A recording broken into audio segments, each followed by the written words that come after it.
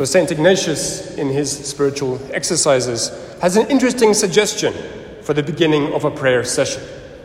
He says that before we get to the place where we are going to pray, we should stop, raise up our minds, and consider how God is looking at us. We make an act of humility and then continue our prayer. Now, this is an interesting suggestion. How would we go about doing this? Do we imagine what God looks like and what his face looks like? Okay, this could be a problem. What does God's face look like? If we get beyond this obstacle and choose a face of God to look at in our prayer, perhaps the traditional old man with a beard, how do we know what look God has on that face? We might feel perhaps that God is angry with us. Maybe we've done something we shouldn't have. Then we might imagine a face with a scowl on it, disapproving perhaps. Or perhaps we've done something really good, and God's face then comes up in a big smile, smiling down upon us. But then the question becomes, is this what God is really feeling and thinking at any one point in our prayer? Or is it just what we think he is feeling and thinking? If it is the latter, then we are projecting something onto God, something that we are feeling about God.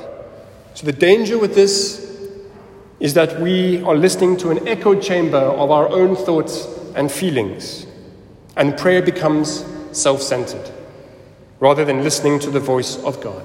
But if we choose to wait, and we choose to turn our attention towards God, then perhaps God will give us the grace to know what he is really feeling and thinking. The hope here is that prayer becomes real. It becomes a conversation between friends, between God and ourselves. And this surely is a beautiful thing that we can hope for in our prayer. And St. Ignatius wants to help us with this experience. So today in Rome, there will be a solemn mass, and Pope Francis will inaugurate the diocesan phase of the next synod. And this will begin a 2-year journey, ending in October 2023. Has anyone heard of the synod? No? Yes? Okay, that's very, very good. So in 2023, the bishops of the Synodal Assembly will gather in Rome and will discuss issues relevant to the theme of the synod. And the theme of the synod is for a synodal church, communion, participation, and mission.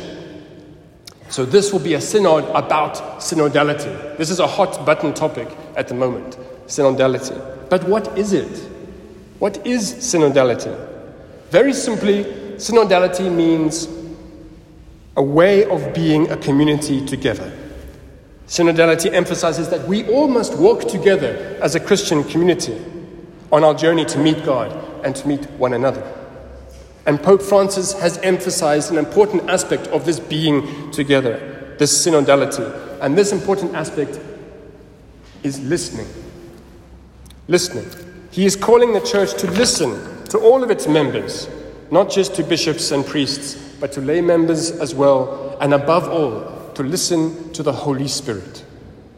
This synod will be an important moment for our church.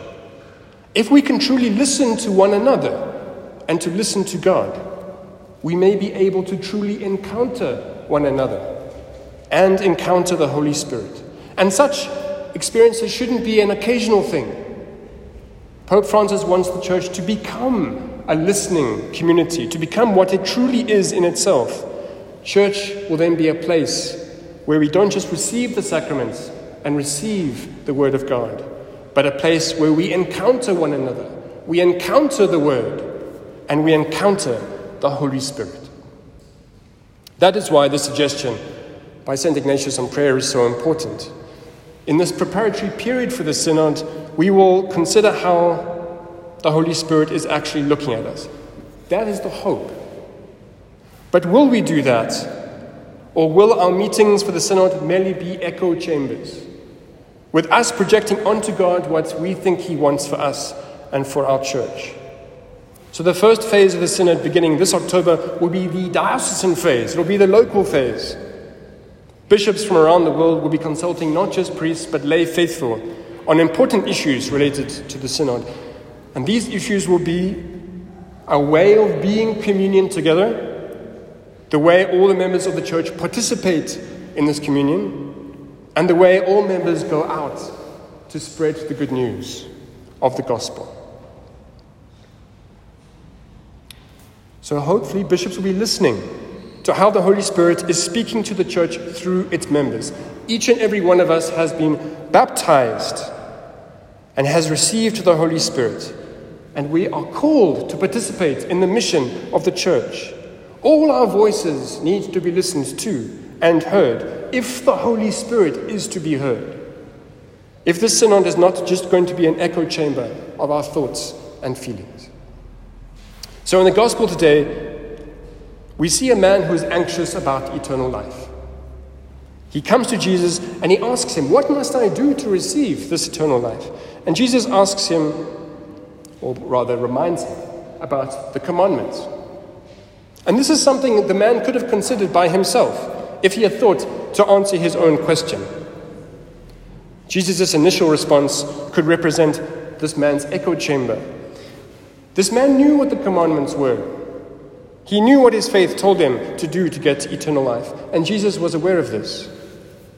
If this man had called a meeting, perhaps, of his friends and asked him the same question that he had asked Jesus, perhaps they would have given the same response. The man told Jesus in our gospel, "I have kept the commandments. This is what my faith requires." But then something incredible happened. Jesus looked at him and loved him. God looked at this man and encountered him. He then gave this man a surprising answer to his question. "Go sell everything and follow him." This man was not expecting this. We don't know from the gospel what happened to this man. Did he go and sell everything and follow Jesus? If he had considered how Jesus was looking at him, he might have seen that Jesus loved him. He might then have trusted Jesus' advice. If he had truly trusted in this encounter with Jesus, we can hope that he did go and sell everything and follow Jesus, following in the voice of the living God. So let us pray that this preparatory period of the synod will be fruitful. And let us also pray that the church may become a permanent listening church, where we can truly encounter one another and encounter God as we journey in faith towards the one who is looking at us and loving us.